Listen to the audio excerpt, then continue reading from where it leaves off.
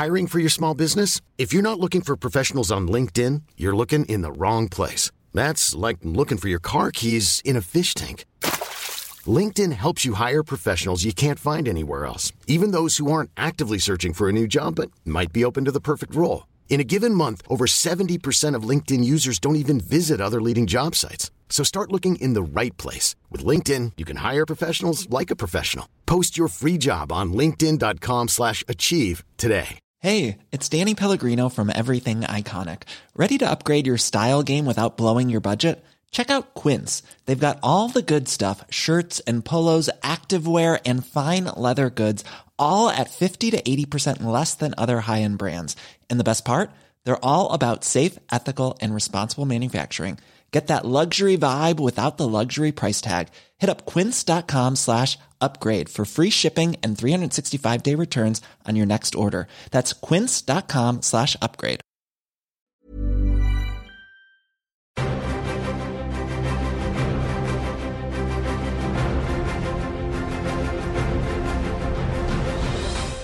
Hello and welcome to Cinematic Universe. I'm your host Joe Cunningham, and joining me is James Hunt. So James, this is extremely weird. It's Especially given what we're about to talk about. Yes. Which is a whole avalanche of DC news, which I'm sure Seb would have had a lot to say about. Yeah. James and I have obviously been spending the last couple of weeks talking about the future of the podcast, what we'd like to do, and kind of like how we can, I think, remember Seb and also kind of,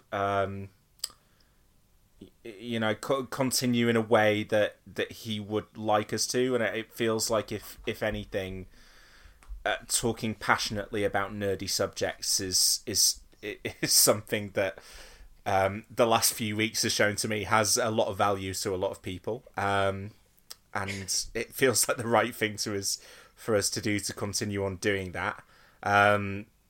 And James, you messaged me. Well, you messaged on our group chat this weekend, and were like, "Oh God, I agree. Like all of this DC news really has me wishing we were doing the podcast so we could talk about it." And I was like, "Well, should we just record one? Should we do it?" The best reason to do a podcast is because we want to, right? So yes, and I think that is that's going to be the guiding principle moving forward. As long as James and I are enjoying doing this, and it hopefully doesn't feel too weird, we will continue to. We'll try and bring the same approach to all of the nerdy comic book chat, to talking about this kind of DC news, or whether it be new movies or old movies, and we will potentially switch things up a little bit in the future. Obviously what will probably be notable for some listeners is for the past year I haven't been a host of this podcast. And just an increasingly drunk guest. Yes, well, that's true. I think I was sober on Josie and the Pussycat, so I don't know, maybe not. But please don't take this as me going, good, Seb's gone. Now I can podcast with James. No one wants to podcast with James. A year ago when I stepped back from the podcast, it was very much that my baby daughter was about to be born, and I talked about taking some time off, and it kind of felt like 5 years into the podcast, the right time to step back. I'm sure I explained all of this at the time, but I said, I wanted to stay involved, and obviously have guested on the show a handful of times over the past year. And I'll be honest, I was starting to get itchy feet. I was thinking about what I would like to do within podcasting. I was always, whenever Seb or James messaged me to say, do you want to do an episode? It was like, yes, when? So when James and I had this conversation about how to continue on the podcast, it felt like the right thing to do for me as well. If Seb and James had asked me a couple of months ago, I would have probably gone, I definitely do want to get back into it, but I wasn't going to be knocking on the door saying, please let me come back. You've still got your dignity. Yeah. But now I've said it out loud, I don't. So the plan for the podcast is we will be continuing with just main episodes, at least for the foreseeable future. So there won't be any mini episodes. After we kind of return to talking about movies, the plan is for regular episodes every fortnight.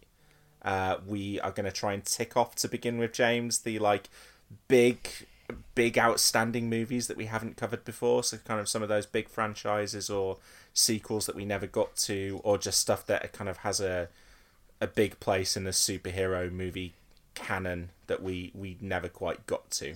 Yeah, we're not going to spend 2 hours talking about, the 300 sequel, for example. Yes. But there are some big ones we missed. I don't know. Do we want to spoil what they are? Well, I think probably let's spoil the first one, because as well as the old big movies, apparently cinemas are planning to release new movies again. And in fact, when you listen to this, in France and Spain, cinemas will have shown New Mutants, which, we're as surprised as you are. And it comes out in the UK next week, so that will be our first episode back. There is a certain irony in the first new movie back being a movie that has been sitting on shelves for two years. Yes. Well, we've got this lying around, so let's see what we can do with it. Desperate to come out. I'm still I'm fascinated. I will promise to try and get to the bottom of this before the podcast next week. Whether they actually managed to do the reshoots they said they were going to do. Yeah. Because my suspicion is they didn't.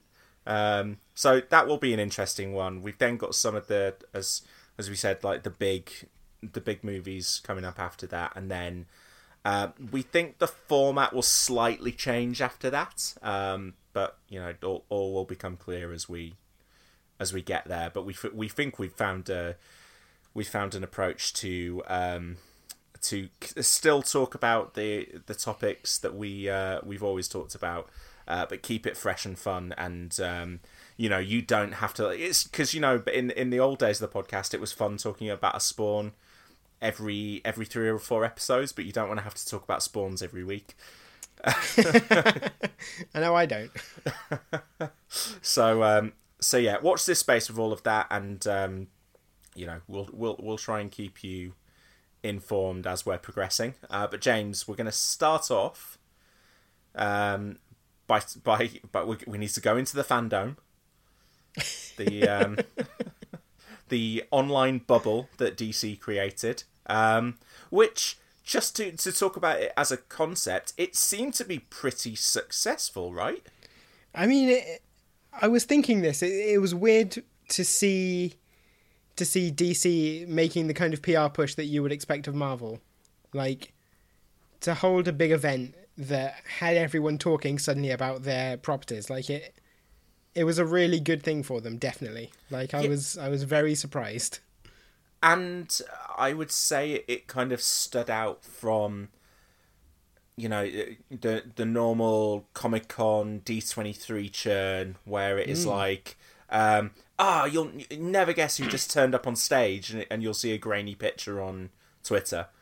Or, God, they just screened 45 seconds of footage from Shang-Chi, which you can't see. You will hear about it third hand. Yeah. I mean, they showed that. Do you remember when the Infinity War trailer was just going around the various different conventions? It did Comic-Con and then did D23, and then, 2 months later we saw it, and we were like, yeah, this would be cool if I hadn't read a shot-for-shot breakdown 2 months ago on the internet. Whereas so the DC fandom approach was, this is a virtual Comic-Con, you're all invited, please all watch the stream, and everything that is announced or shown here is available for everyone straight away, because that's kind of inherent to the concept. And there wasn't, it wasn't walled off. It wasn't like, hey, if you're a subscriber to such and such, you get extra access. It was just, here is a massive PR push for everything that DC is doing in, well, film, It was mostly film, wasn't it? But there was bits of TV and games and a bit of comics in there, I think. Yeah, and I guess it kind of makes sense. Like, why would you wall off your adverts? Like, put them out to as many people as possible, get everyone talking. And you have to wonder whether, well, the next year will be interesting in how events need to change regardless. So obviously this was the year of cancellations. Next year, you would imagine, is the year of how do we put these events on, but knowing that they can't function in the old way.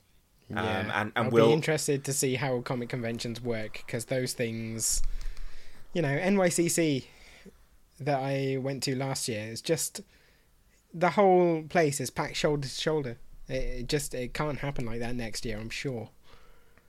And I'm sure that exhibitors and these big companies that turn up with their stuff there. We've seen years where Marvel and Disney just skip Comic-Con, or a studio just goes, no, not for us this year. We'll do it somewhere else.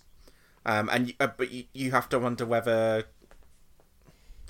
they'll say, well, why do we need to turn up to a convention center in San Diego when we can do this massive PR push online? And maybe Comic-Cons will go back to being Comic Cons, It'd be interesting, wouldn't it? I mean, I'd enjoy that, because the thing I like doing most at Comic-Cons is going around comics retailers and snapping up incredibly cheap back issues. So, if they take out the movie news, I'll be very happy with that, thanks. No back issues in the fandom. Right, okay, so I think the biggest thing in terms of what's got people talking online that debuted within the fandom was the trailer for The Batman.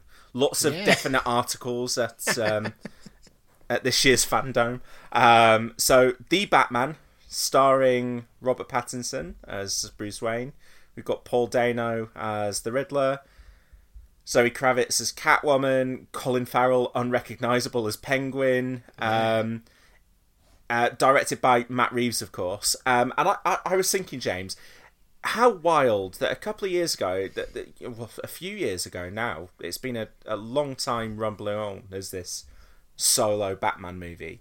The Batman was originally going to be written and directed by Ben Affleck. He was developing this as his project for his Batman.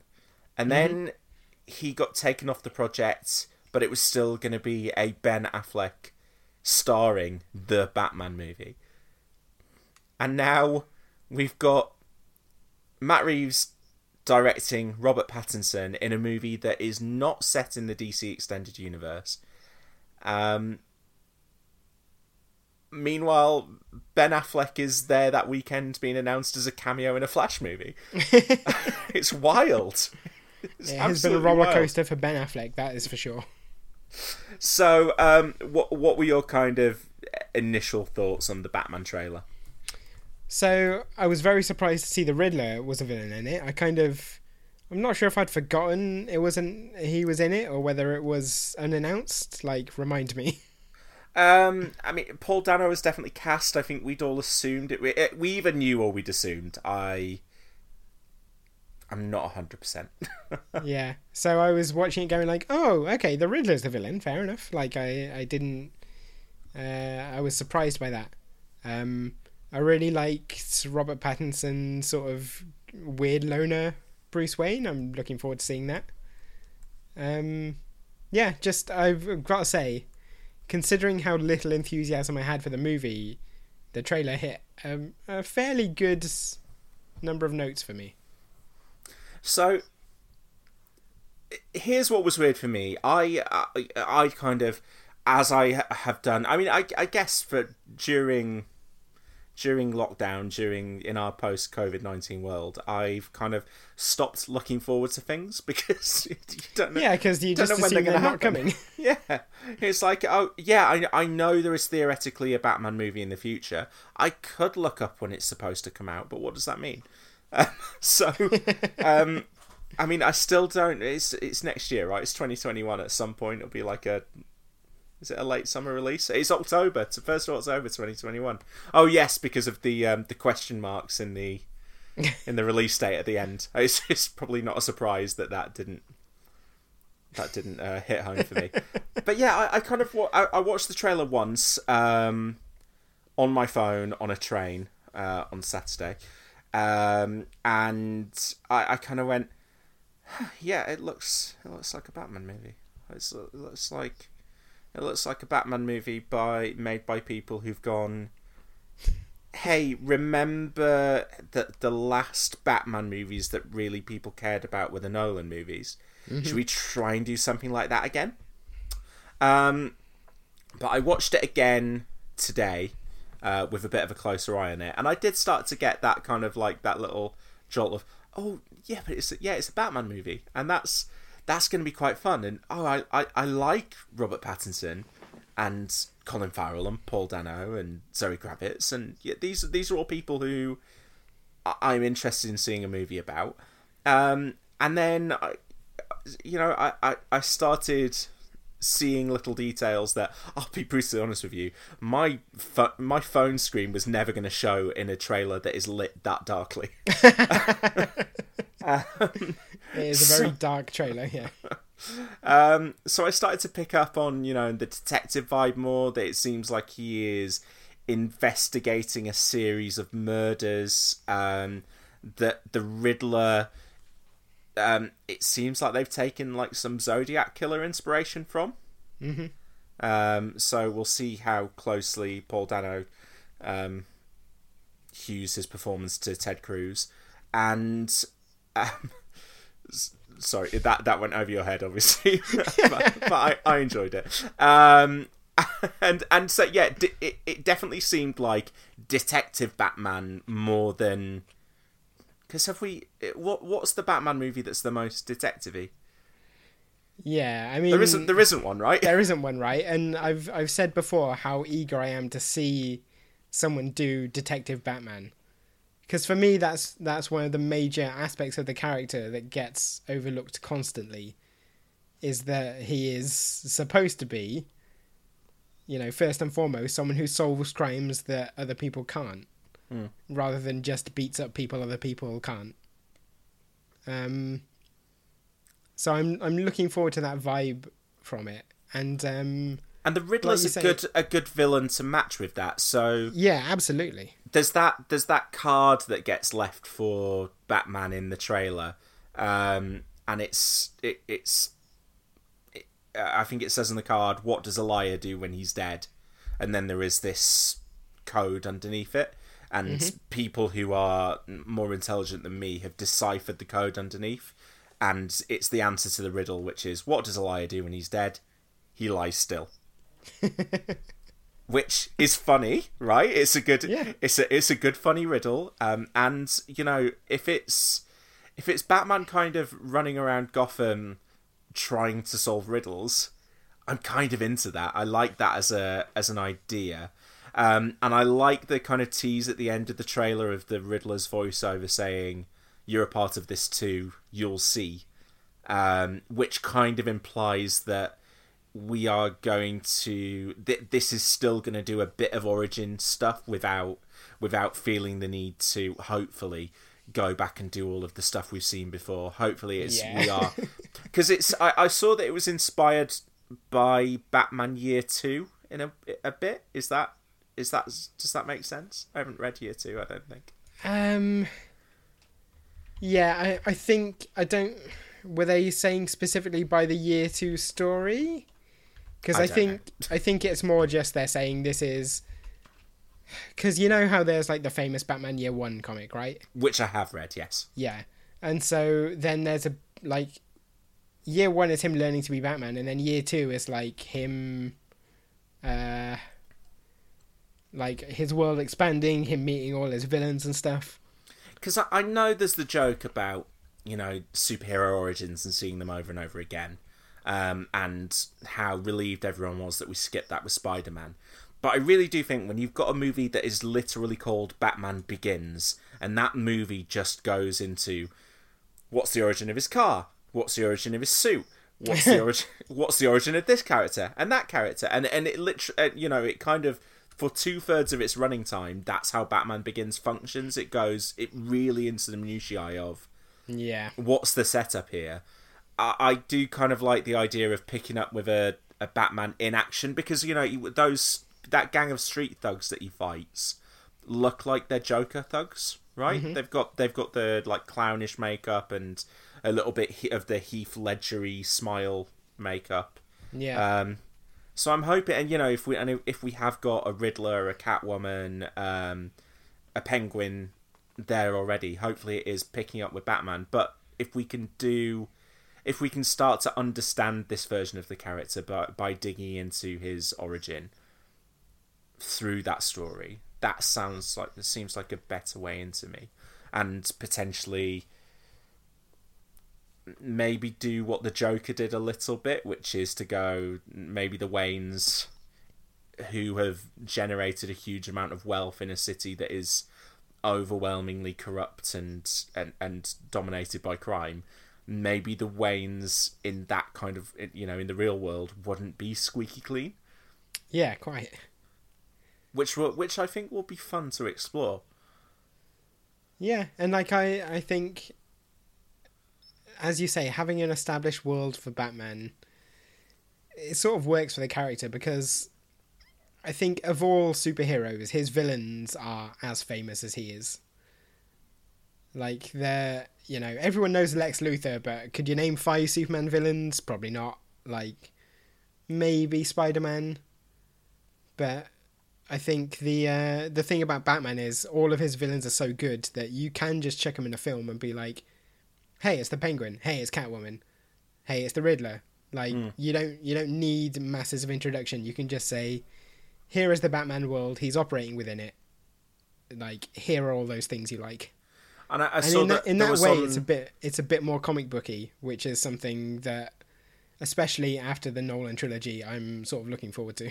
Yeah, and also I think with Batman as well, with DC in particular, when you say comic booky, I kind of think it's graphic novel-y with Batman. Yeah. That you can open up a graphic novel and go, this is a new version of Batman that doesn't exist within the main continuity, but you get it within 2 or 3 pages. You understand the world. It's just a slightly different take on that villain and a slightly different take on that villain, and maybe this thing has changed, and we'll dig into that. On the front of that card as well, there was an owl, and so I wonder whether they're gonna tease Court of Owls, because that's a more recent, that's a Scott Snyder invention, right? Yeah, it's a very recent thing, yeah. Yeah. And maybe that is more the fun kind of stuff that you bed in and build in the background, rather than hinting that Harvey Dent might become Two-Face. Yes, yeah. Yeah, that seems more interesting to me. I would say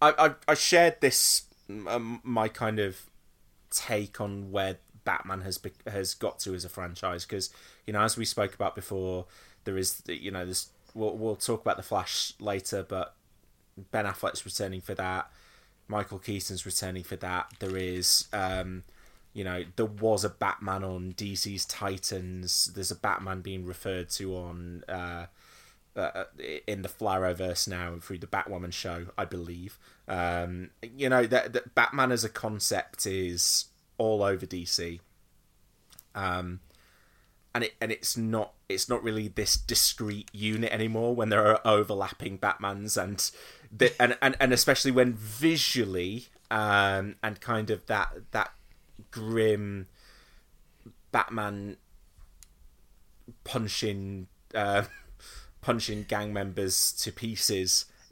None of it felt kind of incredibly fresh to me. I didn't look at that and go, "Oh, an incredible new take on Batman." I more looked at it and went, "I wonder whether Bat Reeves could be making a decent Batman movie here that isn't massively different to what I've seen before." So my take is that Batman is James Bond now. Yeah, you said. Because I don't think there is a world where in 2 or 3 years' time the next Batman reboot comes around and it's closer to 66 or it's closer to Batman and Robin than it is to Nolan. I think this kind of feels like the cinematic Batman now, and maybe in animated films and on TV we could get different versions potentially, but this is what Batman is now. It is something close to Nolan, and he will be recast like James Bond is. He will have different adventures. It doesn't all necessarily needs to fit into the same continuity, which obviously, DC's multiverses allows for anyway. And hey, isn't it nice for me to be back talking about multiverses, James? At least you have some evidence of it actually happening this time. But yeah, I kind of feel like maybe we just need to see Batman as Bond now, which is he will be back for new adventures. It might be the same actor, it might not. The continuity might have slightly changed, but ultimately don't expect some kind of radical new direction. It will be, even when it feels like a new direction, it's a tweak to the formula rather than something completely fresh and original. Yeah, I mean, I was about to say, how does Casino, by the way. I was about to say, how does Casino Royale fit into that theory? But like, Casino Royale really felt like they'd gone, okay, let's do James Bond in a fresh and modern way, and then every sequel went, okay, yeah, but what if he was more like the old James Bond? And I love Casino Royale, but it's still a lot of the same Bond elements. It's still fundamentally the same kind of character. It's more that the Brosnan ones had got a bit goofier and a bit goofier. They're Batman and Robin themselves. Yeah, but do you know what I mean? Like, I could see those kind of, a reinvention from Brosnan to Craig feels doable. Yeah. Or from Roger Moore to Timothy Dalton. But that's kind of what I see the future for the Bat franchise now. No one's going to take it back to Adam West. Yeah, I don't think so. Or it will be very knowing and... it'll be Lego Batman, basically. Was there anything else in the trailer? I saw that... I did see them mention that... so, Barry Keoghan, I think you pronounce his surname, was cast in the movie. Or it was announced over the weekend. He's also starring in Eternals next year, so... big hit for Barry Keoghan in the superhero realm, and also Matt Reeves that mentioned that the Gotham PD TV series that he's working on is going to be that is connected to this movie, will be a prequel to the movie. I got to say, less interested in that, James, than I am the Arbats. I mean, if anything, if Agents of S.H.I.E.L.D. has taught us anything, right, is that the tail cannot wag the dog. So I'm sure if you watch that TV show, you might get a bit of context or an Easter egg that you haven't got otherwise. But realistically speaking, everything you need to know will be in the film for the millions of viewers who watch the film but not the TV show. Yeah. Anything else is just marketing gumph. Yeah, I would think so. Okay, so that was The Batman. We will move away from the Definite article for a moment to go to WW84, which it has now been stylized as. To Wonder Woman. Yeah, just a Wonder Woman, but this time in 84. So this was the second trailer for the movie that should have been released by now, but hasn't been. I'm still really looking forward to this, James. I really enjoyed the first one, which, I think I'm on record on it. It landed really well with us on the podcast. This trailer mostly, I think, showed us a lot of what we'd seen before, which was Chris Pine is back. Still don't know why. It looks like the kind of background villain is Maxwell Lord, who... looks like he's doing some kind of demon headmaster stuff from the White House on the TV in the trailer. So I don't know whether he's going to be tied into Cheetah's story, but really this was the trailer that was designed to give us a closer look at Kristen Wiig's Cheetah. We hadn't seen the character design before, and we got a lot closer look at her. I've read a couple of comics with Cheetah in, and I was always a bit like, oh wow, that's a full-on comic book villain. How would you? That's one of those villains that never really makes it onto the screen. Mm-hmm. And Wonder Woman's gone there with its second movie, which is a bold shout. And I couldn't quite tell from the trailer whether I thought it worked or not, but it definitely didn't look like something that was like, oh, that's a horror show that's going to break the movie. I think it's got potential. I mean, the thing that concerns me is that it just doesn't seem to match the tone or theme of Wonder Woman. I'm just a bit like, to date, this has been quite a sort of consistent and, like, it's hard to say grounded, because I know what you mean. She's an Amazonian, but it hasn't been sort of off the wall weirdness, and that's what Cheetah looks like to me. That said, I've got no massive problems with it. I'm just a bit like, I'm unsure how I'm going to react when she's actually in the film. Because just any sort of, she's landing a little bit in the uncanny valley for me, in being a bit too CGI, but also not CGI enough. I'm also intrigued to see Kristen Wiig's performance, because I kind of feel like I know what I'm going to get from Pedro Pascal as Maxwell Lord. Yeah. I feel like I've seen that kind of character and also that kind of performance from him in stuff before. Kristen Wiig, I've obviously she's better known for a comedy, but she does drama as well. I'm sure she will get a chance to show off some comedy in this film as well, because it does look like it's gonna have a lot of that mixed in with the superheroics. But yeah, I'm kind of intrigued, because did you get a Michelle Pfeiffer Catwoman vibe at all? Not as much as I got an Uma Thurman Poison Ivy vibe. Oh, do you know what? If you meet in the middle somewhere there, it could work out very, very well. Yeah. I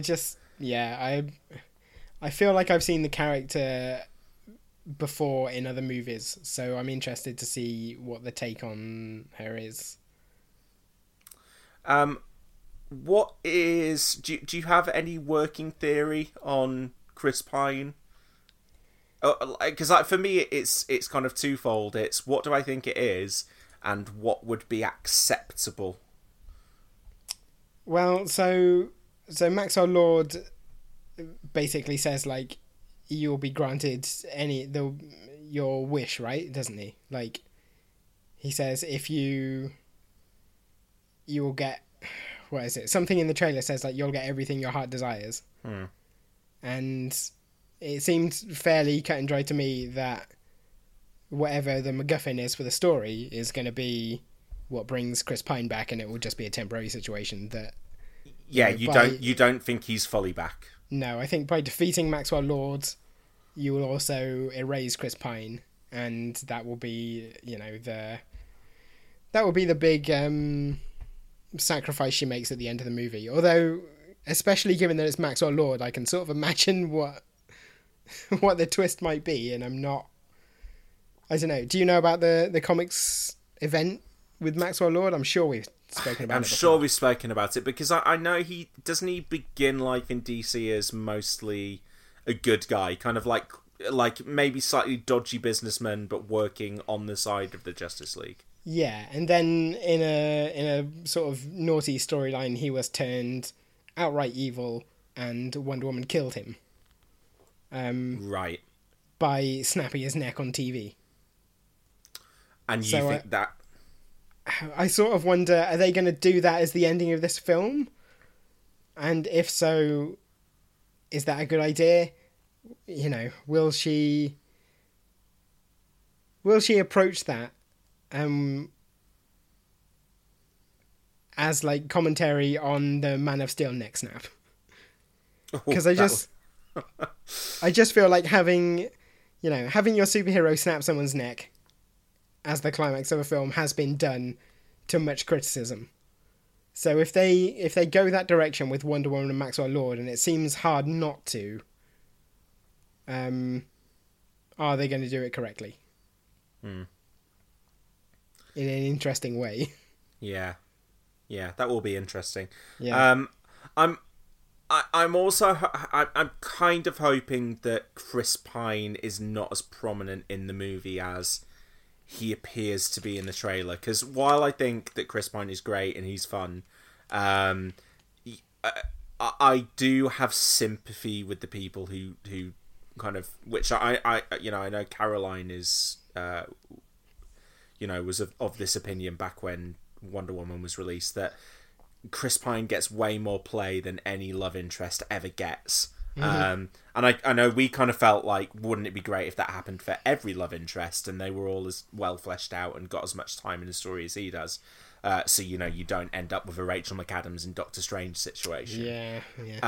But I do also kind of feel like I've seen that. I love Chris Pine, but could he just very definitely play second fiddle here and hopefully not take screen time away from Kristen Wiig?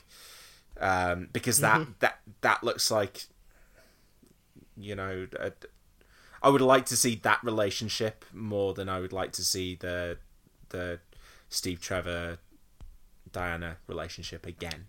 Yeah, especially because it felt like that story got its resolution.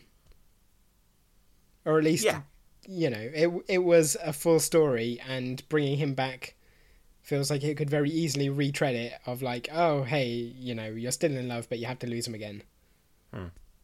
Okay, but if you want to bring him back, you could always Peggy Carter it. I do continue to think that visually it looks great. It looks really fun. Her riding lightning and I love the Dayglow suits. Yes, and the posters have been kind of roundly excellent as well. Yeah. So hey, fingers crossed for Wonder Woman 84, which again will be out at some point in the post-COVID future. James, should we take a step over to negative corner? Sure, why not? Hiring for your small business? If you're not looking for professionals on LinkedIn, you're looking in the wrong place. That's like looking for your car keys in a fish tank. LinkedIn helps you hire professionals you can't find anywhere else, even those who aren't actively searching for a new job but might be open to the perfect role. In a given month, over 70% of LinkedIn users don't even visit other leading job sites. So start looking in the right place. With LinkedIn, you can hire professionals like a professional. Post your free job on linkedin.com/achieve today. I don't think I have talked to you about the Snyder Cut since it was announced that it was actually happening. No, you wouldn't have. Certainly not on the podcast.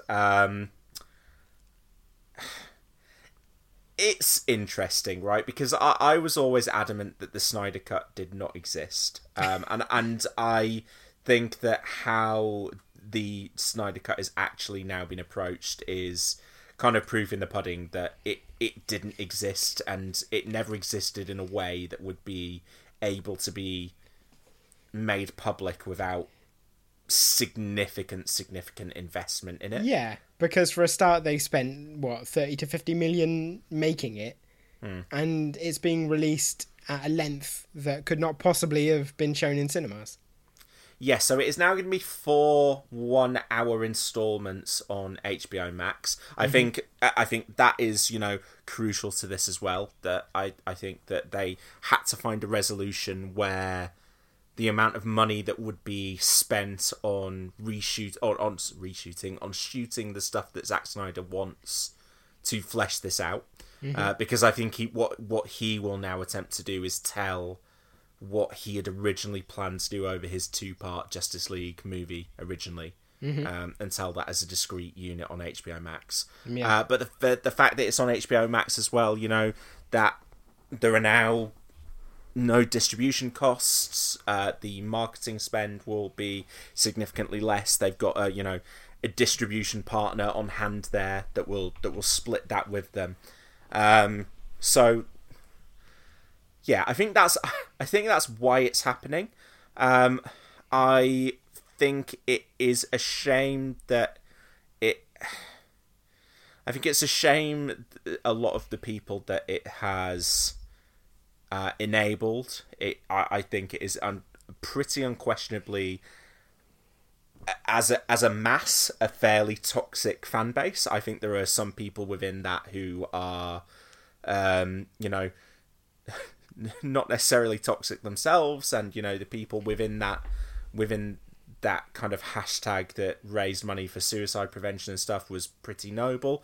But at the same time, the amount of money that they wasted on stuff like, which I'm sure they would see as not being wasted because they're getting the movie they want, but that I see as being wasted on, billboards in Times Square. It just seems crazy to me. And I would say from what I saw this weekend, it is not that Zack Snyder is someone who was caught up in the middle of this toxic fan base. I think he is he's the chief enabler of this toxic fan base. Well, he has that Randian mindset, right? Doesn't he? Of just being able to be a dickhead because he's telling what he believes to be the truth. Yeah, and nothing of his behaviour over the last couple of years has done anything to make me think he is in any way concerned with the awful things people do and say in his name, essentially. No, I mean, if anyone watched the panel itself, Zack Snyder repeatedly referred to the people online who campaigned to release the Snyder Cut as a movement, which made me feel a little bit queasy. It was almost, it almost felt as if it was like some kind of twisted social justice thing. And it just the way that he had questions, fan questions that he was asked by the cast of Justice League, and then he had two fans who were prominent in and just please see my air quotes at all times when I say this, in the movement. And they seemed like nice people who just, kind of like were fans of Zack Snyder movies and saw Justice League the first time and went, I just don't believe that that's the movie that Zack Snyder intended to release. Which I would, wholeheartedly agree with them. I don't think it was. And I think potentially what we will see at the end of it is a more interesting version of Justice League than the one that was originally released, because they obviously sanded off a lot of the Snyder edges and just put out something that was perfectly bland, not very good, but kind of didn't have anything in it like a jar of Granny's peach tea, did it? No, I mean, it does seem like they... I know Joss Whedon gets flack for Justice League, but it feels very much to me like the studio went, you have experience doing movies like this, make us this super bland, like, as Marvel version as we can have with the footage we've got already. And, for all that I dislike Zack Snyder, he is at least a filmmaker with his own sense of style. Much like Michael Bay in that regard. Yeah, and I don't think Zack Snyder is a bad filmmaker. In fact, I think he is a really interesting filmmaker. I haven't liked the stuff he's done within the DC universe. I think his Watchmen movie is kind of a flawed, failed experiment. His Dawn of the Dead movie is good. I think 300... I certainly, at the time, as a 15, 16-year-old, thought that 300 was great. I mean, 300 is the only one I bought. I did enjoy Dawn of the Dead. And Sucker Punch, which is, I think, an unengaging mess of a movie, has some really, still has some interesting filmmaking, some really competent filmmaking, and and some kind of interesting thematic stuff that for me is hidden under the really bland surface, but it is in there. Yeah. But yeah, so Zack Snyder took to Twitter this weekend, which was, a weekend where he finally gets to release the trailer for this thing, and should be celebratory. And Scott Mendelson, who is a critic who I believe predominantly writes for Forbes, that is correct, tweeted, and I've got it up here. So that trailer for the Snyder Cut of Justice League looks like the same movie. Lots of deleted scenes from the marketing campaign, but otherwise it looks like alternate takes of existing scenes. And admittedly, Scott Mendelson tweeted that when the official trailer had not been released, and Zack Snyder quote tweeted him and said, "You said you enjoyed the theatrical cut of Justice League like you enjoy your Saturday morning cartoons. Well, this is made for grown-ups, so you're not in the demographic. Also, cool of you to comment on a leaked teaser." So, yeah. I think, fair enough on the leaked bit, but I'm sure when that leaked trailer was doing its way around Twitter, Scott Mendelson was not the only one commenting on it and watching it. But this movie is made for grown-ups, and then you see the trailer, and the opening shot is a hideous CG Darkseid dropping a hammer, and then the trailer is kind of lots of deleted scenes from the marketing campaign with alternate takes of existing scenes, because he hasn't shot his new stuff yet. So that's kind of what it was. Scored to Hallelujah, which is God, just already closely associated with Zack Snyder from the time he had people fucking to it in Watchmen. Yeah, my joke was Patrick Wilson's arm going to pop up and ejaculate at the end of the trailer, given that he is in that shared cinematic universe. The explanation that's been given online is that it's quite a personal track for Zack Snyder and his wife Deborah, who's obviously a producer of the movie, and that it means something to them in relation to their daughter's death, which is obviously what took him away from the movie in the first place. I empathise with that, but this is a trailer using to market the movie. But then, I think for a large portion of that demographic that Zack Snyder refers to, he is the reason to watch this. It is kind of like a cult at this point, right? Mm-hmm. And ultimately, I don't know if I will watch this. 4 hours it's a lot to ask, and Zack Snyder said that they will edit it into one piece at the end, but it will be a 4 hour piece. Basically, what he's saying is it will be accessible as a movie at the end of this. But as far as I'm concerned, it's a mini series, right? Right.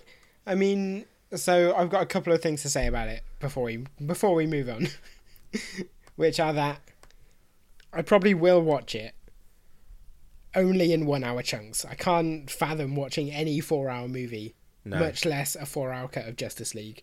But I'm very interested in just generally, like, I'm a bit of a process nerd, so I would be really intrigued to see what Zack Snyder shot and what Joss Whedon shot for a start. What Zack Snyder was aiming for that Justice League as released ended up being, like how those two things compare. What I'm most interested in is whether this ends up just being like a 4 hour assembly cut. And like, has he actually got a vision in mind, or is it just going to be everything he shot cut together? No, I think it's going to be like I said, I think he's going to shoot a lot of new stuff that will basically be, I imagine, a truncated version of movie 2. Yeah, I'll be interested. So if I had to guess, the stuff that's on the cutting room floor from the original Justice League is, some of the stuff we saw in this trailer, which is a bit more Flash and Cyclops, Cyborg, sorry, Flash and Cyborg backstory stuff, fleshing out their characters a bit more. I think that there will be more of that kind of nightmare apocalypse vision of Earth. I think there will be more of Superman in the black suit and him being evil for longer, and maybe not fully back to being original Superman by what would have been the climax of movie 1. I imagine that black suit will stick around for a while longer. And, you know, the third act of Justice League felt like it was fully Whedon, so I'd imagine that maybe that's where the apocalypse stuff is, right? Yeah, I would expect that to be at the end, certainly. And then there will be some Darkseid stuff in what ends up being like the 4th hour of this 4-hour thing. And there's stuff that Snyder's talked about and teased about doing over the last few years. I think he talked about wanting to do Martian Manhunter, because obviously Justice League unites the 6, it never united the 7. I was watching this trailer and I kept thinking unite the 7. Yeah, and I don't. The 7? No. And I don't know whether there was a tease of Green Lantern in the original one, wasn't there? But I wonder whether that might have like quietly died, given that I think unless this is a massive smash success, the DC extended universe is going to be something very different to what was intended when Justice League was made at the other side of this. Yeah, a tease for future Green Lanterns doesn't seem like something that's going to happen. No, I mean, maybe we should move on to the Flash stuff now, actually, because I kind of have a point to make about that. Let's do it. So we got mostly concept art from the Flash, which is happening. It seems like it is still a Flashpoint movie. A couple of months ago, it was announced that Michael Keaton was going to be reprising his role as Batman in the movie. Hang on, did they announce that? Or did they just announce he was going to be in it and everyone went, he's Batman? Because I have a vague memory of them saying he was going to be someone else entirely. Oh, no, I think it was always Batman. Okay. That was my assumption anyway. Yeah. So whether It would be, right? I've got to admit, I didn't read these news reports in the detail I would have done when previously reporting them for the podcast. When I was not on pod duty, I was like, all right, Michael Keaton's back. Cool. So yeah, Keaton's back, and now it's been announced that Affleck is back as well. So we're going to have multiple Batmen. Apparently, the Flash's suit is going to be designed by one of those Batmen. It would make sense to me for that to be the Affleck version.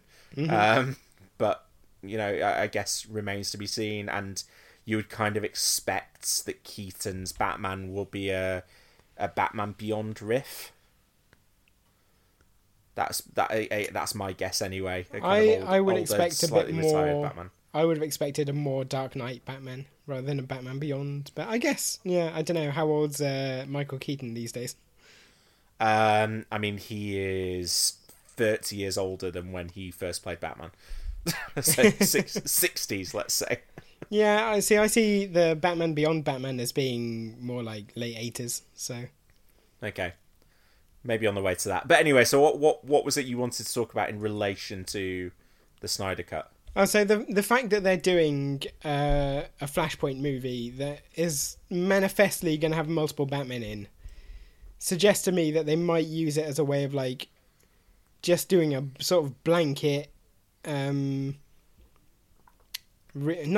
so much a reboot, but just a sort of wiping the slate clean on the extended universe and being like, okay, all of those movies no longer count unless we want them to. Yes, that's unless we want them to seems like the operative word for me. So it can't. What I kind of see it as is like all of the existing DC elements from, you know, the extended universe and other movies that they've made at different points kind of get all thrown into like a big bingo machine.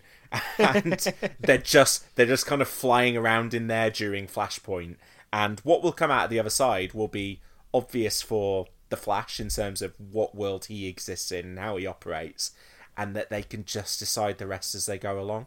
So, does Wonder Woman still exist in the same world as Ezra Miller's Flash at the end of it? Don't know. When do we know? Yeah, probably next time they want to make a Justice League, they'll figure it out. Or when they make the next Wonder Woman movie, do they need to reference it? Mm-hmm. And so you just you kind of make those movies until you need to cross them over. And even if if all of the DCEU characters are all in different universes come the end of this, but actually the Snyder Cut is so successful and they want to bring them back together, well, Barry Allen can travel through time and space the way he does did on the TV show, and you can bring them together that way, the same way that the TV show was just able to do Crisis on Infinite Earths, and the TV Barry Allen was able to meet Ezra Miller's Barry Allen. I mean, I think what will happen, right, is that they're just going to move to a model that abandons the kind of continual sequelizing that Marvel do, because they have to acknowledge that they can't do that. Like, I'm not sure anyone can do it the way that Kevin Feige can do it. So if they say, well, the Aquaman films will keep being Aquaman films, and if we want to put Aquaman in one of the other films, fine. But, like, the next DC film is not going to be a sequel to the last one. And that's how they're playing it now. Like, it wasn't like anything in Birds of Prey explicitly referenced Suicide Squad. No. Other than, I mean, that Harley had a Mr. J, but he was never on screen. Mm-hmm. Does it even have to be Jared Leto? I don't know that it does. No, quite. Yeah, and do you know what? I think that's probably, I would like a bit of variety. And ultimately, I want all of these movies to be good. So if DC can do something more approaching that, and they need to use the Flash movie as a means of doing it, then fine, and hopefully that movie is wacky, because it sounds like it might be. I mean, Ezra Miller's Flash was my favourite part of Justice League, so I'm sort of down for this. Yeah, I like Ezra Miller. I liked him until he started choking people. Yeah, as an actor. Interesting that was kind of roundly ignored. I've got to say, that's video footage of it. Yeah, and it is again one of the things that makes me slightly uneasy about the whole Snyder cult, that you've got Ray Fisher's Twitter account being what it has been for the past 2 or 3 months, calling out Joss Whedon. And all of that might be fully correct and accurate, but basically what it seems to me is that and I don't think Fisher has ever accused him of anything more than being unprofessional, kind of rude, disrespectful, and a bit of a dick, really. Which, I'm not here to say whether that is true or not true about Joss Whedon. But just quickly about that, for that to be something that you just need to be so. You need to share publicly at this point when the Snyder Cut has been announced. Yeah. And yet we don't say anything about one of your co-stars on camera choking out a fan. Yeah, it's crazy. Like, my opinion on the Ray Fisher thing is just like, actor dislikes director is a bit of a non-story as far as I'm concerned. Like. And for me, kind of, director being an asshole is kind of a non-story. Because, I mean, I'm sure it's not pleasant for people in those situations. But, like, a guy under pressure to deliver reshoots on a $200 million movie, I can kind of see that guy being stressed out and a dick to people around him, just trying to get shit done, and especially when it's a paycheck and he doesn't really care. Mm-hmm. I mean, this is not me in any way like defending Joss Whedon and saying it's okay for him to be a dick. Yeah, no, absolutely. I'm sure that's unpleasant for all those people in that situation, but unless he has explicitly crossed lines, I'm not sure that's any more unprofessional than talking about it publicly afterwards. No, quite. Years after the event, when when there's suddenly a publicity push to make. Yeah, I don't know. It just I'm uneasy about all of it, and I just kind of feel like the Ezra Miller thing shouldn't be swept under the carpet either. Yeah. I think probably further complicated by that is a black actor talking about his white director. And you certainly for us kind of liberal lefty snowflakes, your kind of sympathies do immediately go in one direction rather than the other, and I think it's probably only my kind of like the facts that I prickle a little bit whenever there is any Snyder Cut discourse that made me go, hang on, why are you saying this now, and what is actually being said? Because I'm not sure anything is being said yet. And why are you not saying it about the other guy? Yeah. So anyway, that is the Flash movie. James, I think my highlight of the DC fandom in terms of certainly in terms of shifting my expectations of a movie was the Suicide Squad stuff. Which kind of it was a 2-minute reel of behind the scenes footage that was kind of interspersed with actors going, "Oh, you've never seen anything like this before. Oh, James Gunn, this is the most crazy project I've ever been involved with," and lots of that kind of stuff, but interspersed with a movie that didn't look like Suicide Squad, which was a positive to begin with, has this kind of huge, crazy cast, and felt like James Gunn having fun with a different type of action figures. The thing that I liked most about the Suicide Squad trailer was, like, I've been a comics fan for, I don't know, 25, 30 years. Like, admittedly more Marvel than DC. I don't think I recognise any of these characters, aside from the ones who had been in the... the ones who had been in the previous Suicide Squad film. Like, well, I can only imagine Seb would have been, like, rubbing his hands in glee at the prospect of seeing some of these characters. Yes, absolutely. And I do want to rattle through them to an extent, but we're not going to try and replace what Seb brought to this podcast, and because we'd just be reading through a Wikipedia page, and certainly could not do him justice. But I did want to rattle through them because there's some fun ones, and I thought maybe even we could just speculate about what their deal is, and what's going to happen with them in the course of the movie. So we'll start off with the returning cast, which we've got Margot Robbie as Harley Quinn, Viola Davis as Amanda Waller, Jai Courtney's back as Captain Boomerang, and Joel Kinnaman as Rick Flag. My bet, James, is that one or two of those doesn't see it past the opening act, because the statement you make, right, is you kill one of the ones that you know already, and then go, oh, we'll hang out with these other guys. It's not going to be Harley Quinn. I'd be surprised if it's Amanda Waller. So I kind of feel like killing either Boomerang or Rick Flag would be a fun opening 5 minutes thing to do. Yeah, especially because Rick Flag is the leader of the Suicide Squad. Seems very clear to me that if anyone's going to die in the first 10 minutes of the film, it's going to be him. And also, I mean, Jai Courtney's Boomerang. I do think it's one of Jai Courtney's better performances, to be fair.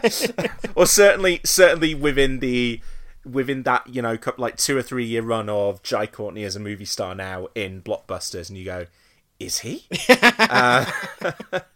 I think this might have been the one that he at least had a bit of fun with. I just sort of think it would be too much of a shame to lose someone called Captain Boomerang. Well, but then again, when we go through the rest of these characters, it feels like you've got people to fill the gap. So Idris Elba, who was originally, the talk was that he was going to be replacing Will Smith as Deadshot, and I believe that Elba had a conversation with James Gunn and said, I'd kind of prefer to play someone new. And then, that gives you the opportunity to have Will Smith back at some time in the future as well. Deadshot which I'm sure not being the iconic headline character that, yes. for example, Harley Quinn is. Yes. So he is instead playing a character called Bloodsport, who apparently is a really niche character. Because we at the time went, Bronze Tiger, maybe? Because he's a bigger deal in Suicide Squad. But no, he's playing a character called Bloodsport. Now, you're not killing Idris Elba, are you? He's got to be around for the majority of this. Yeah. Okay, John Cena is playing Peacemaker, who is described in the behind-the-scenes footage as a kind of douchey Captain America who wants peace no matter how much violence he has to cause to get there. Sounds like a very James Gunn character. Yeah, sounds fun. I think potential for early death, but also it's John Cena, so maybe you do want to keep him around. Yeah, I would say wrestler in a movie, generally a good sign, so... Yeah. Peter Capaldi is playing the Thinker, which is a character I have heard of. Really? Yes, because he was the villain on he was the villain on the series of The Flash that I tapped out on. Okay. Which was either 3... No, I think series 4. I think I tapped out on 4. Fair enough. And his deal was, I seem to remember, really smart. I did see James Gunn, someone tweeted him and said, is he going to be like Doctor Who? And he was like, no, he's going to be... And he said, I actually saw him for the first time in The Loop, and I've asked him to play his character much closer to that. And I thought, it did make me giggle a bit. There was like, no, I went for the real deep cut of In the Loop, not the thick of it. In the Loop. But yeah, if it, you look at that character and you do think that's probably going to be a more unhinged, sweary character than it's going to be a more wholesome Doctor Who type. Yeah, definitely. Who was it? Because originally I remember Seb thought that he might be playing a character that was based on Grant Morrison. Yeah. Do you remember that? Or were they not... Was Seb not saying he is just playing Grant Morrison? Maybe. I can't remember. Because Grant Morrison is technically in the DCU because of his appearance in Animal Man. Maybe it was that. I can't remember, but it didn't transpire that way. He is the Thinker instead. Yeah. Sean Gunn will be playing Weasel, who just looks horrific. He looks like animated roadkill. It kind of looks like something you would see in Animal Man, right? Yeah, quite. I don't know Weasel. Looks like fun. Danielle Melchior is playing Ratcatcher 2. So presumably we have to find out in the movie what happened to Ratcatcher 1. David Dastmalchian, who is obviously in the Ant-Man movies over in the Marvel Universe and was in The Dark Knight back in the day. He's playing Polka Dot Man, who looks like he could be a breakout here. He's got polka dots, James. He throws them. Yeah, again, never heard of him. No clue. I think he's in the Lego Batman movie. Yeah, and he might be in the animated Batman. Quite possibly. God, I've forgotten what that show's called. What's it called? Which one? Brave and the Bold? No, the good one in the 90s. The animated series?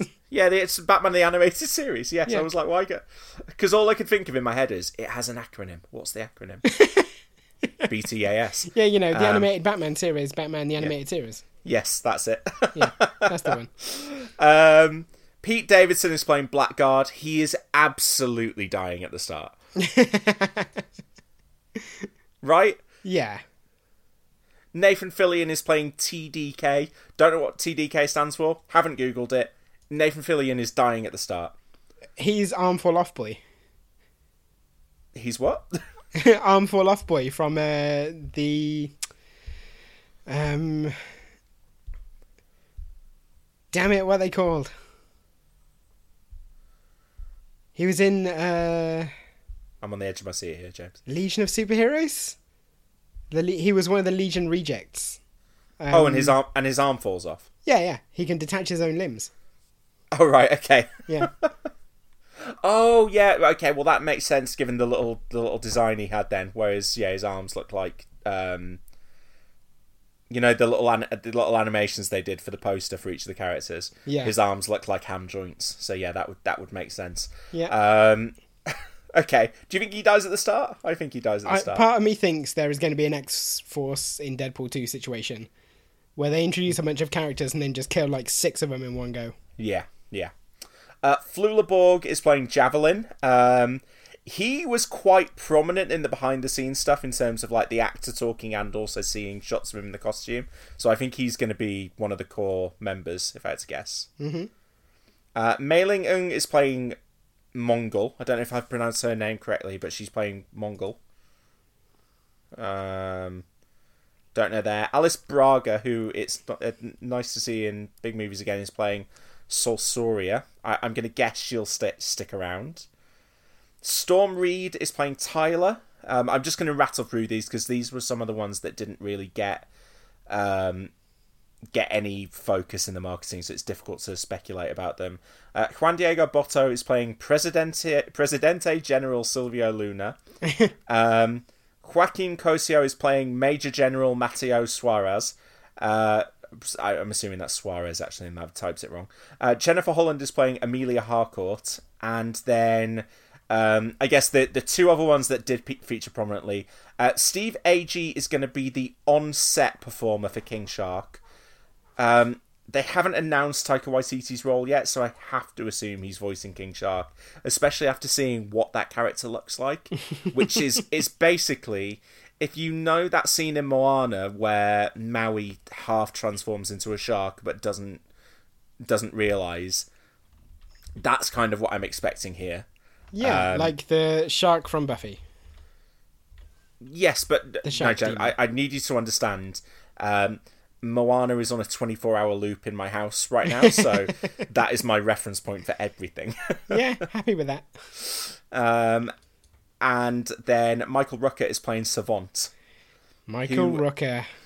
Again, I kind of would have thought that would be an early death, but again seems to be quite prominent in the behind-the-scenes footage. So unless they're just showing us early stuff, maybe he'll be sticking around as well. I mean, James Gunn is basically Michael Rooker's personal sponsor, right? Yeah. He is the J to his Silent Bob, so... Yes. I would not be surprised if Michael Rooker ends this film alive, not least because they already killed him in Guardians. Yeah. Yeah, like, I promise not I to killed kill you in this time, Guardians, but don't worry, you're going to be alive in the DC universe. You can come back in that franchise. And then, I guess from a wider level, that it was being described as like a 1970s set war movie, which I don't know. I like rather than seeing gritty war drama in the DCU, I kind of saw Tropic Thunder. do you know what I mean? Yeah. So I don't really know what to expect from the plot of the movie. And I thought it was interesting that the marketing for this was just, wow, look at all these characters, and then James Gunn. It wasn't Margot Robbie, which I wonder whether the underperformance of Birds of Prey has something to do with that. But having said that, the moments that she did show up, I thought her new costume looked really great, and when she's speaking to the camera, she's just so obviously immediately charismatic. And I wasn't around for the Birds of Prey episode. I didn't love Birds of Prey as much as a lot of people did, but she's great. She really is. Yeah, and what I'm hoping is that she doesn't get backgrounded in this, or that she's just turning up for a sequence and then, I mean, I'm fairly sure they're not going to kill her. But what I'm hoping is that she is as pivotal a part of this as she was the first one, because, you know, I think we all walked out of the first one going, she is the best thing about that by a country mile. Yeah, I think I go in the opposite direction to you, thinking that she's probably going to be in it in a way that is funny and memorable, but also like more like they turn up to recruit her and she's just like, nah. No, a thanks. Wolverine in first Yeah, class. yeah, more like that. She's got at least 2 outfits in it though, Yeah, fair. based Fair on point. that behind the scenes footage. So yeah, we'll see. But yeah, it looks fun. James Gunn seems to have had a fun time doing it. So and do you know what? Actually, right now, I would say I am looking forward to that more than Guardians 3. It's difficult for me to get excited about a Chris Pratt led movie at the moment. Right. Which I don't know. It's just unfortunate when you like pay attention to people's I guess real life and other movies, but he doesn't inspire excitement, does he? It's the problem. The problem with social media is that it stops us being able to ignore the personal lives of the actors we like. Yeah. I mean, but I like to say, as much as that, it is me thinking he's a bit naff in the Avengers movies and hasn't put in a good performance since a Guardians film that I've seen anyway. Yeah, that's fair. Okay, I think the last big movie thing that we need to talk about from Fandom was Black Adam. No footage from this because it hasn't started filming yet. But it is finally happening. The Rock has remained signed onto this franchise. Dwayne Johnson, sorry, as he's now known. He signed onto this years and years ago, and like it might have even been before Channing Tatum was Gambit. I don't know, but like it weirdly, like as much as it felt like it, he'd signed on, and then we were hearing nothing about the movie. That could have felt like the Channing Tatum Gambit situation, but maybe it was just that Channing Tatum never spoke about it, whereas the Rockers kind of once a year just kind of gone like, "Oh yeah, still doing that Black Adam thing." And you're like, "Oh, okay, I guess." For me, it was always that like he was so obviously a good fit for Black Adam in a way that Channing Tatum was not for Gambit. That it just seemed obvious that it would happen. My eventually. name is Jeff.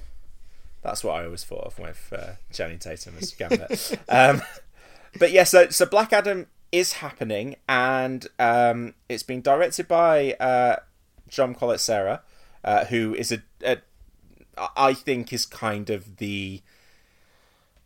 he's like the greatest auteur of trash action existing in modern cinema. I think he's just like, he's made multiple versions of It's Liam Neeson, Inner or Honor, and they're always reliably pretty good. The Shallows is incredible. Orphan, which he made, which is his horror movie, is really fantastic. I think he's great. I think The Rock is a really good action star who sometimes gets dragged down by being in bland stuff, but can be funny, can do action. I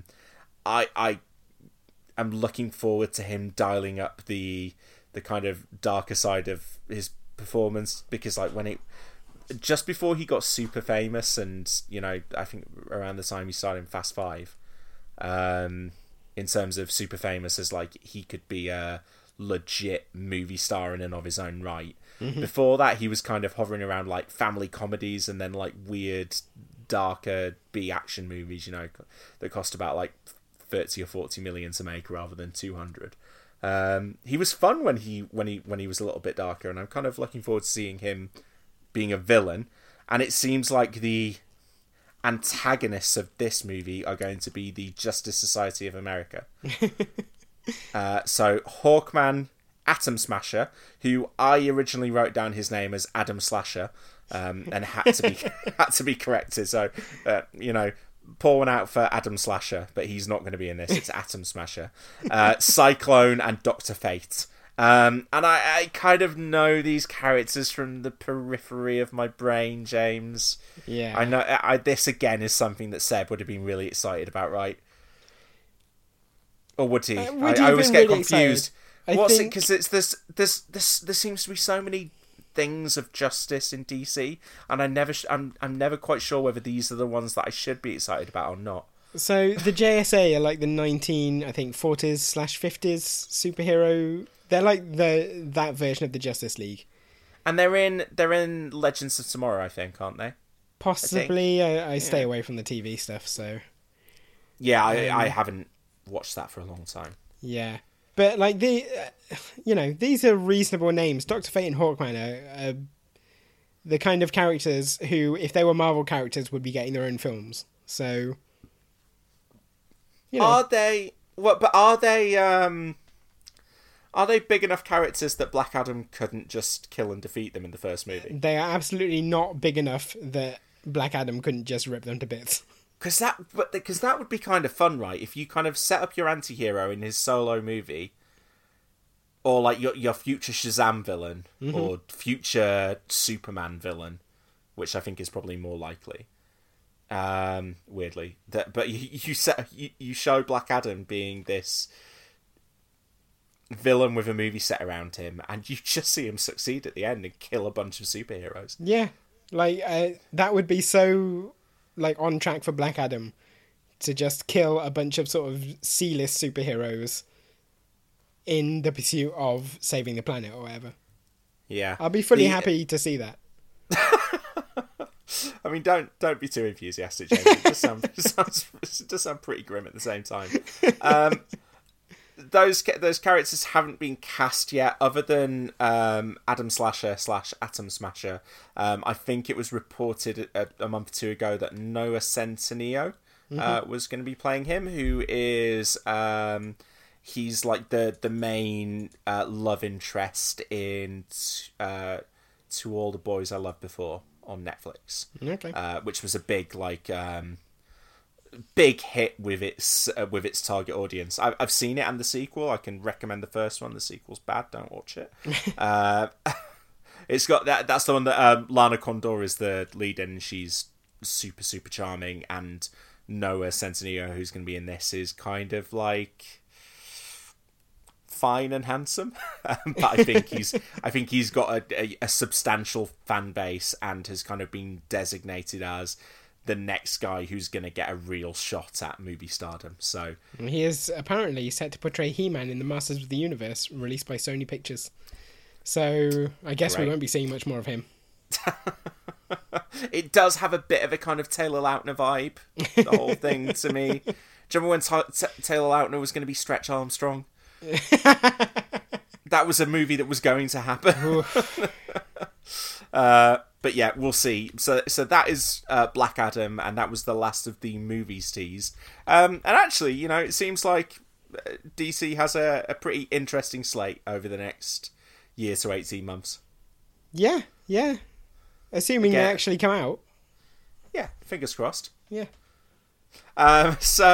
Movies slightly away from the movies, and we'll rattle through these a little bit more quickly. James, I wanted to talk about Milestone Media. So it was announced as part of DC Fandom, or during some of the panels that were happening.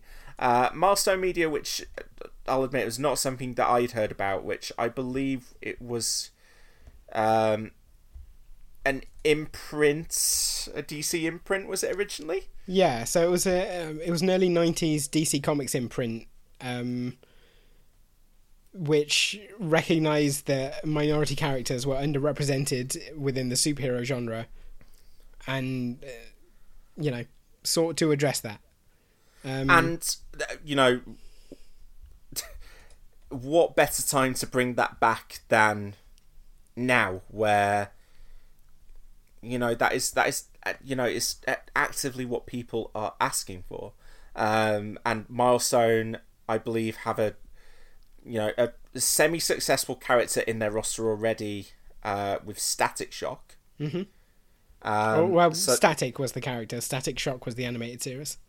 Right. Okay. But I think this new series is going to be called Static Shock. Yeah. And that is being written by filmmaker Reginald Hudlin, who also announced as part of this that he had his eye on bringing the character to the big screen as well. He's saying basically that in the past there'd been the animated show, there'd been the comic, both of those were successful, and that they're looking at exploring all of those areas in the future, as well as developing the movie. Is Static a good character, an interesting character? I confess to not knowing a huge amount about Static. I can tell you that he's a successful character. Like, had a pretty consistent presence since those Milestone comics, which can't be said of everyone that was part of that line. It was sort of developed as like a Spider-Man type character for the 90s. Like, that was going around a lot. Right. Like, people saying, well, let's do Spider-Man isn't Spider-Man anymore, so let's do like the modern version of that, and inevitably it ended up being horrendously 90s. Right. Okay. But yeah, you know, like I say, he's been around and has name recognition. With the possible exception of Jon Stewart, is probably one of the more prominent black DC heroes. So yeah, I think a good idea. Interesting. Yeah. So, coming back in comics form to begin with, also Icon/Rocket is another title that is returning. I'm not sure about the Rocket thing. Icon was another of those launch characters for Milestone. It was he was an alien. Right. Okay. So maybe he's teaming up with Rocket in this one, and then Duo was another character who was referenced as part of this announcement. It's one of these things, James, that I do wonder that, and I think it's certainly become clear to me in the past year, as the Black Lives Matter movement has happened and people have started talking more. I mean, there was a huge article online last week about the Criterion Collection and how it had kind of overlooked black filmmakers.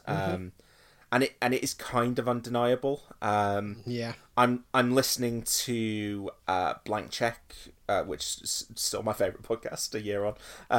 But I've been listening to Blank Check, and they've been doing a Gina Prince Bythewood series. Kind of on the back of Old Guard being released on Netflix. But also because she's a really interesting filmmaker with a kind of really robust back catalogue, despite the fact that she hasn't made a huge amount of movies. And I'd watched Beyond the Lights before. I'd watched Love and Basketball last year, but when I watched Love and Basketball, I had no idea that it was this huge kind of cultural touchstone for black audiences in terms of late 90s, early 2000s rom-coms. Because it's something that's just not really held up in the canon the same way something like When Harry Met Sally is, or even certainly as you get into the 2000s, a lot of really bang average white romantic comedies. I mean, the space that Love Actually occupies in the pantheon is one that, if that actually went to Love and Basketball instead, it would be a much better thing for that kind of discourse. And I do wonder whether that kind of that Static is a character that I've never heard of, but I do wonder whether black audiences would be going, what the fuck are you talking about? Like, that was a huge big deal for me when I was 15 years old watching that Static animated series. And it's just something that I'm completely overlooking. So I was interested when I read this about Milestone Media, and I think part of that is on me as an individual, and all of us to not kind of just overlook stuff and miss it, but also as part of the wider machine. And we can do this through the podcast as well, is to actually talk about that kind of stuff and make sure it's pointed out, and I think there is a job to be done across all media to go back and reassess the canon. Yeah, this kind of nebulous thing, so especially when you look at, for me, it is it's a huge eye opener that something with the respect of the Criterion Collection and kind of is seen as this definitive thing in film, that getting into the Criterion Collection is a huge big deal. That black filmmaker, I think it's like 3 black filmmakers in the current in the post Laserdisc, which is like post early 90s iteration of the Criterion Collection, which is crazy. and I'm sure that exists over all kinds of mediums. So yeah, I would like to find out a bit more about Static in these coming months, and I'll be paying attention to that, and hopefully it does. Hopefully the relaunch of Milestone goes well, and maybe there is a potential for a movie in the future. Yeah. The last thing on our list, James, is video games. As Lana Del Rey sang. So 2 video games, one that we already knew about, but with a bit more detail, and then one video game that we didn't know about. We've got Suicide Squad, Kill the Justice League. We knew that was happening. There was a teaser with Superman in it a couple of months ago, I think, where the implication was going to be that your job in the game was to kill the members of the Justice League. Yeah. Which, bold for a game. Your 4 playable characters are going to be Harley Quinn, King Shark, Deadshot, and Boomerang. So probably not tying directly into any of the movie stuff, but more riffing on the IP. And apparently you're going to be able to play as one of those characters. You kind of choose the character you want to pick as, and then you can collaborate online. So if you're playing as Harley and one of your mates is playing as King Shark, you can collaborate on missions together as well. Okay. Which, that sounds fun. And then Gotham Knights, which was interesting to me given all the chat that we've had on the podcast in the past about the Bat family. This is set in a world where Batman and Commissioner Gordon have died, and it is the Bat family trying to fill that gap. So you've got Nightwing, Red Hood, Robin, and Batgirl as the 4 playable characters. Again, I think in a similar vein to Suicide Squad, you'll play as one of those and then can collaborate online. And yeah, I get. It's interesting to me as well that these titles are getting. It just seems indicative of what DC are doing from a kind of wider perspective, which is relying less on just those big title characters and kind of setting up this, which could potentially be this, huge transmedia, multimedia kind of multiverse, right? Which in an ideal world, you just go, anything that's successful could be a world that we kind of write into our overall canon. The way that I thought it felt like a statement of intent in a way that when Ezra Miller turned up on the Flareverse, to just go, yeah, we're not afraid to do this. This isn't an Agents of S.H.I.E.L.D. scenario. Yeah. The Flash is here, as in Barry Allen. It's not a one-scene cameo, never to be spoken again beyond the first season of Samuel L. Jackson, or it's not.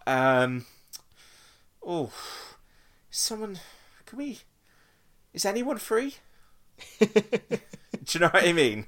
It does feel like they're setting up a more flexible, wider DC world, and I thought those games sounded interesting. Yeah, I think DC's games have generally been pretty well respected. Like, I sort of dropped off the Arkham series because I felt like I was playing the same game multiple times, but this new one looks like something I would be interested in playing again. Just because I get to play those characters. Yeah. And I mean, who knows? But who knows how it will actually end up? But nothing is compelling me to play this Avengers game that is about to. No. It looks. Least of all the reactions of people who have played it. Well, I know there was a lot of glitches with the beta, right? Yeah. I saw some horrific images online of like characters whose external skin had been ripped off. You could just see like eyes and teeth. Yeah. Yeah. But yeah, so Suicide Squad, Kill the Justice League, and Gotham Knights, those are the 2 games that were introduced inside the fandom. So James, we've done it. We've covered everything that we thought was interesting, at least within the fandom. Yeah. And we have said nice things without having to resort to praising Marvel.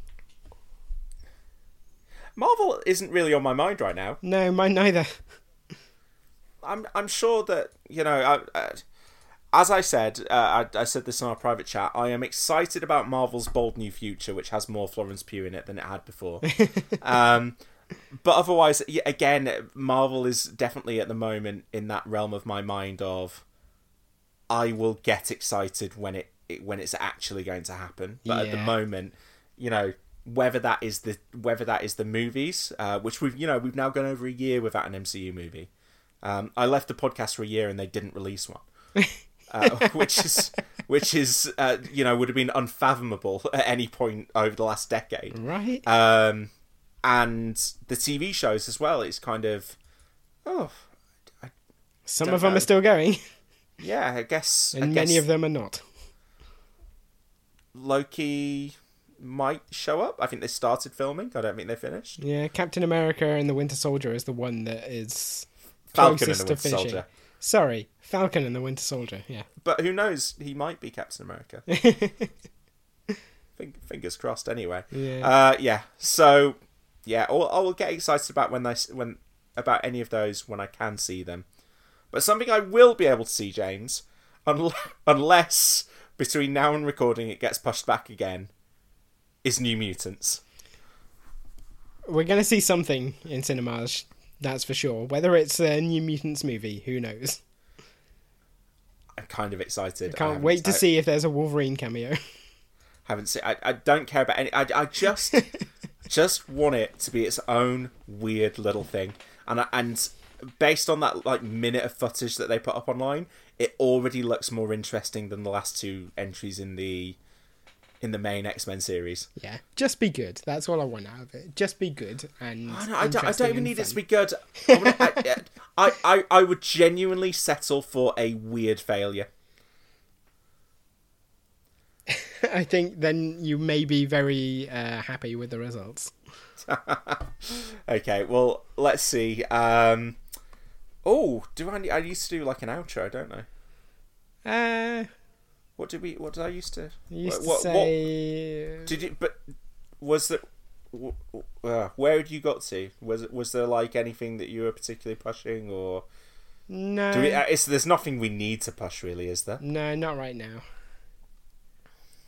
I think just a fairly clean classic sign off is fine. I'll do a fairly simple one. Yeah. As we have already mentioned, things are slightly up in the air. We are still figuring out what we're doing more broadly. For the time being, your best way to keep up to date with what we're doing would be to follow us on Twitter, where we are @Cine_verse, and subscribe to us on your podcast app of choice. Thanks for listening, and we will see you if New Mutants comes out. Goodbye. Goodbye.